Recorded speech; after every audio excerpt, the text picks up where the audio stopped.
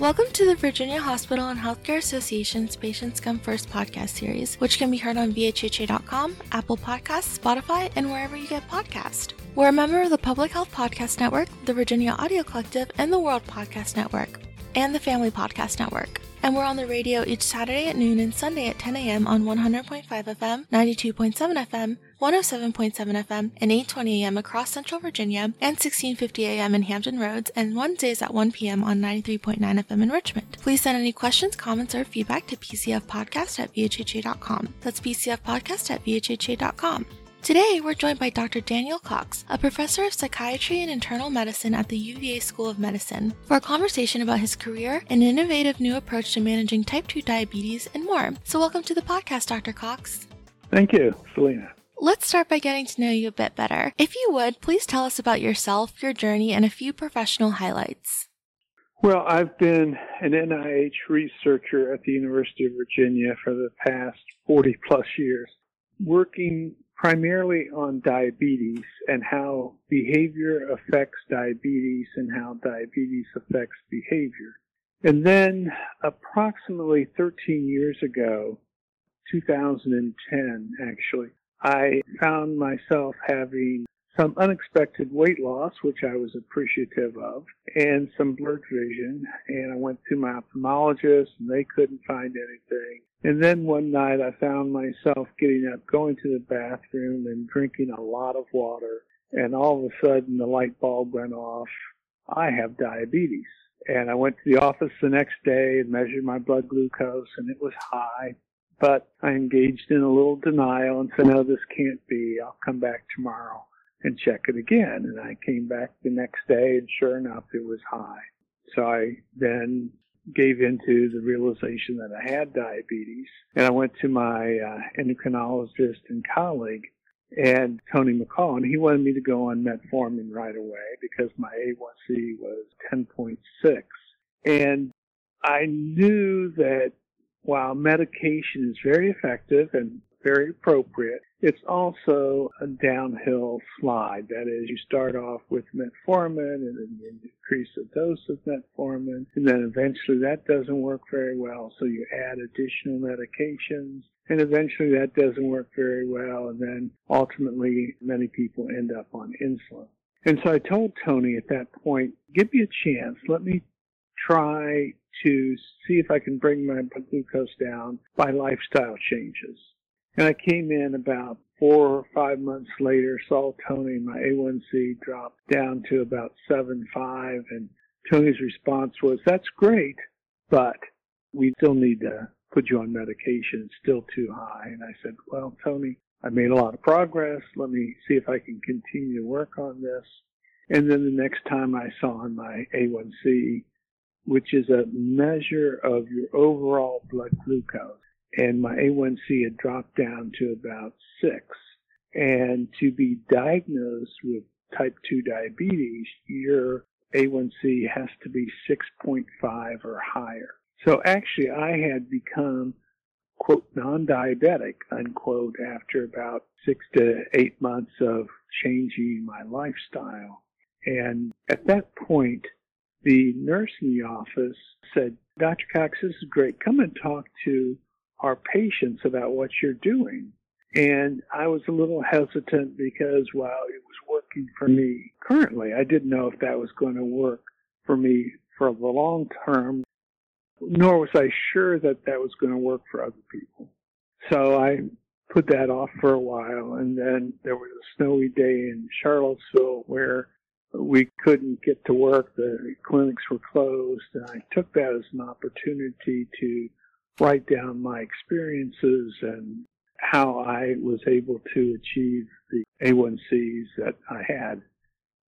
And then after having that in a written form, I went to LifeScan, a company that produced blood glucose meters, and I said, would you be willing to evaluate or fund a study to evaluate this program that I've developed for myself and see if it works for other people?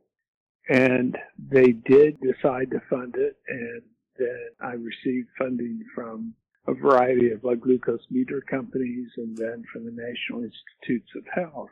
And the bottom line is we've published 7 different studies, and every study has shown that this intervention, which we call GEM, G-E-M, and GEM stands for Glucose Everyday Matters. In every study we've published, on average, people have reduced their A1C by 1 point or greater. And our most recent study, the average reduction in A1C was about 1.8. And this is in contrast to metformin, where the average A1C reduction is about 0.8. I'm quite excited about what's happened to me personally, and diabetes has turned out to be the best thing that's ever happened to me because I'm healthier and I'm in better control, and it has opened up a whole new line of research that has been quite successful up to this point. Awesome. Thank you so much for sharing that. And you kind of touched on this, but for the context of our listeners, one of the reasons Dr. Cox joins us is to discuss an exciting clinical trial he's involved in examining an innovative new approach to helping people with type 2 diabetes, a condition that affects 1 in 10 Americans and in simple terms affects the body's ability to regulate insulin, which can lead to serious health conditions including heart disease. Diabetes is a leading cause of death among U.S. adults. Dr. Cox, what things should people know about diabetes and preventative healthy behaviors they can take in their own lives? Well, that's a very good question, Selena. And basically what we need to realize is sustained high blood glucose is toxic or destructive to the nervous system. And the nervous system controls all body organs, including blood vessels, including digestion, including vision, sexual dysfunction, etc. So diabetes can affect basically every organ system in your body if it is not controlled. As I said, it's the sustained high blood glucose that is problematic. And so the treatment focus, whether it's pharmacological or the GEM approach, focuses on reducing how much your blood glucose goes up and how long it stays up before it returns back to a normal level. And what pushes your blood glucose up primarily is net carbohydrates. Net carbohydrates, if you look at a nutrition label of a cereal box or anything that you can purchase at the grocery store, is the total carbohydrates. That's what you see on the nutrition label. And you also see grams of fiber. And to find out what your net carbohydrates for this product is you subtract the total carbohydrates from total fiber, and that gives you your net carbohydrates. And if you multiply your net carbohydrates by 4, that gives you a rough estimate of how much that blood glucose will push how much that food will push your blood glucose up. So for example, if you have a whole grain piece of rye bread and you look at the nutrition label and you see that it has 24 grams of carbohydrates and 4 grams of fiber, that one slice of bread has 20 grams of net carbohydrates, which by itself will raise your blood glucose about 80 points. And so if you are an informed consumer, you will know how many net carbohydrates are in the food you're eating and how much you are therefore pushing your blood glucose up with that individual food choice. Now, the other side of the coin is not how much you push your blood glucose up, but how quickly you bring it back down. Because again, what is toxic to the body is the overall blood glucose exposure the nervous system has to blood glucose. So that is affected by both how much your blood glucose goes up and how long it stays up. you can bring your blood glucose down relatively quickly with physical activity. So there was one time I had zucchini fries, and I was thinking, well, zucchini fries, that should be a lot better than French fries because it's a vegetable, right? But it's also breaded before it's fried. So I had a full serving of zucchini fries along with a hamburger in a bowl. Came home, measured my blood glucose, and it was about 200. And I thought, wow, just the breading on these zucchini fries was doing me in. So I start to take a walk to bring it down. And I walked about a half hour, and my blood glucose had dropped to 160. And I said, well, 40-point drop, that's pretty good. So I keep on walking, and for another half hour, listening to a book on tape as I was walking, and it brought my blood glucose down to 120. And I thought, this is great. And I walked for another 15 minutes. I brought my blood glucose down to 80. And that is the power that physical activity has on one's blood glucose, on my blood glucose and other people's blood glucose. So people can be empowered to control their blood glucose, one, by eating foods with less net carbohydrates, and two, using physical activity to bring their blood glucose down. So we're not a victim of diabetes. We can manage it if that's our inclination.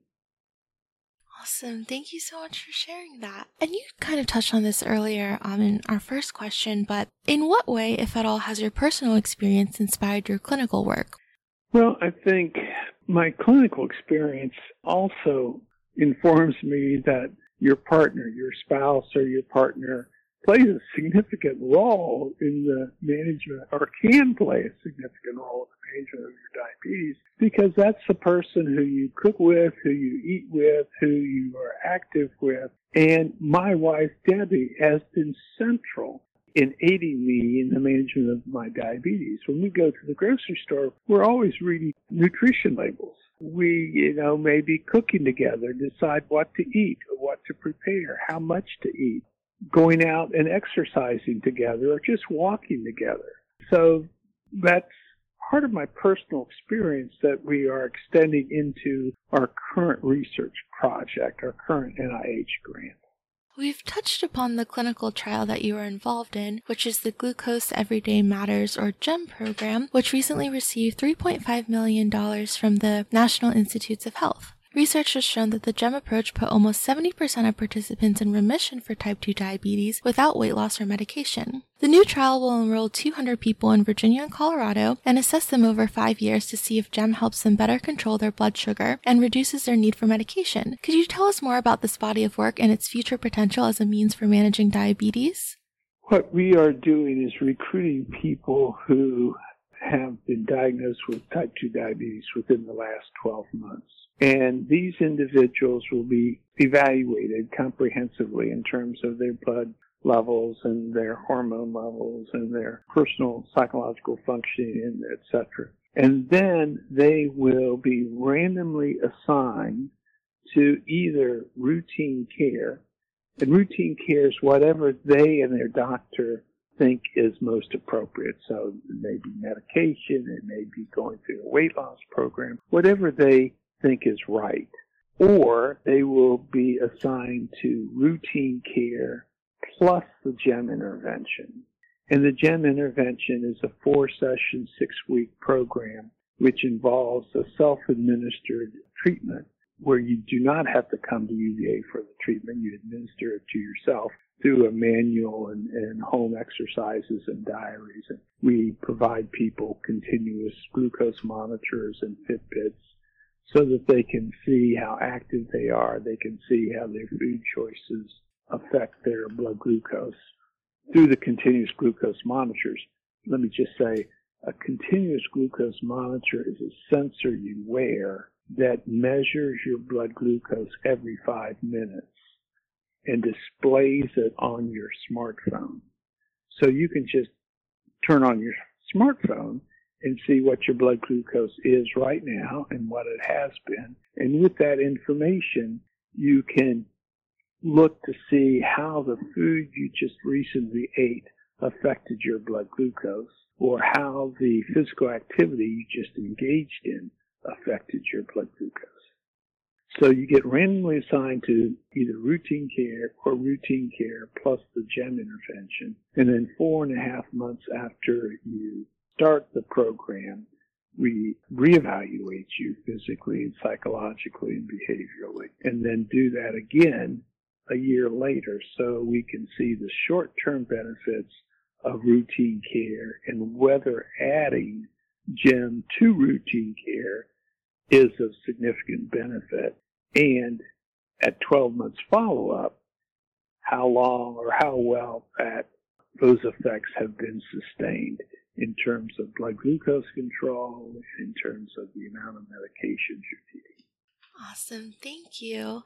For more information about this study, please contact Corey Reinders at CAR2R@uvahealth.org or call 434-422-2653. Again, that's CAR2R@uvahealth.org, and the number is 434-422-2653. Compensation is available for participants.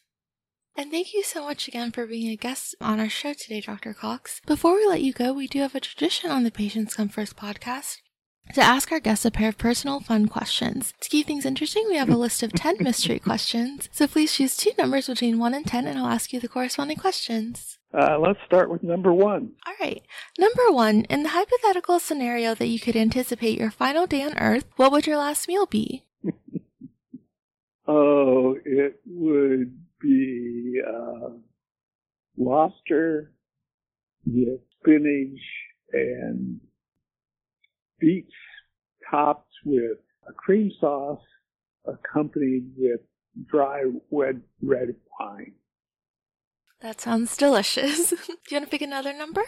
How about 10? Number 10. What is your happy place and why? My happy place is at the beach where I can contemplate the ocean waves coming in and out and how repetitive but various life experiences are, while under the warm sun and the sand between my toes. It's a great answer. I love the beach as well. And that will bring us to the close of another episode of the Virginia Hospital and Healthcare Association's Patients Come First podcast. If you like what you heard, please make sure to leave us a 5-star review on Apple Podcasts and subscribe so you know when new episodes are released. And we want to once again thank our guest, Dr. Daniel Cox, for joining us today. So thank you.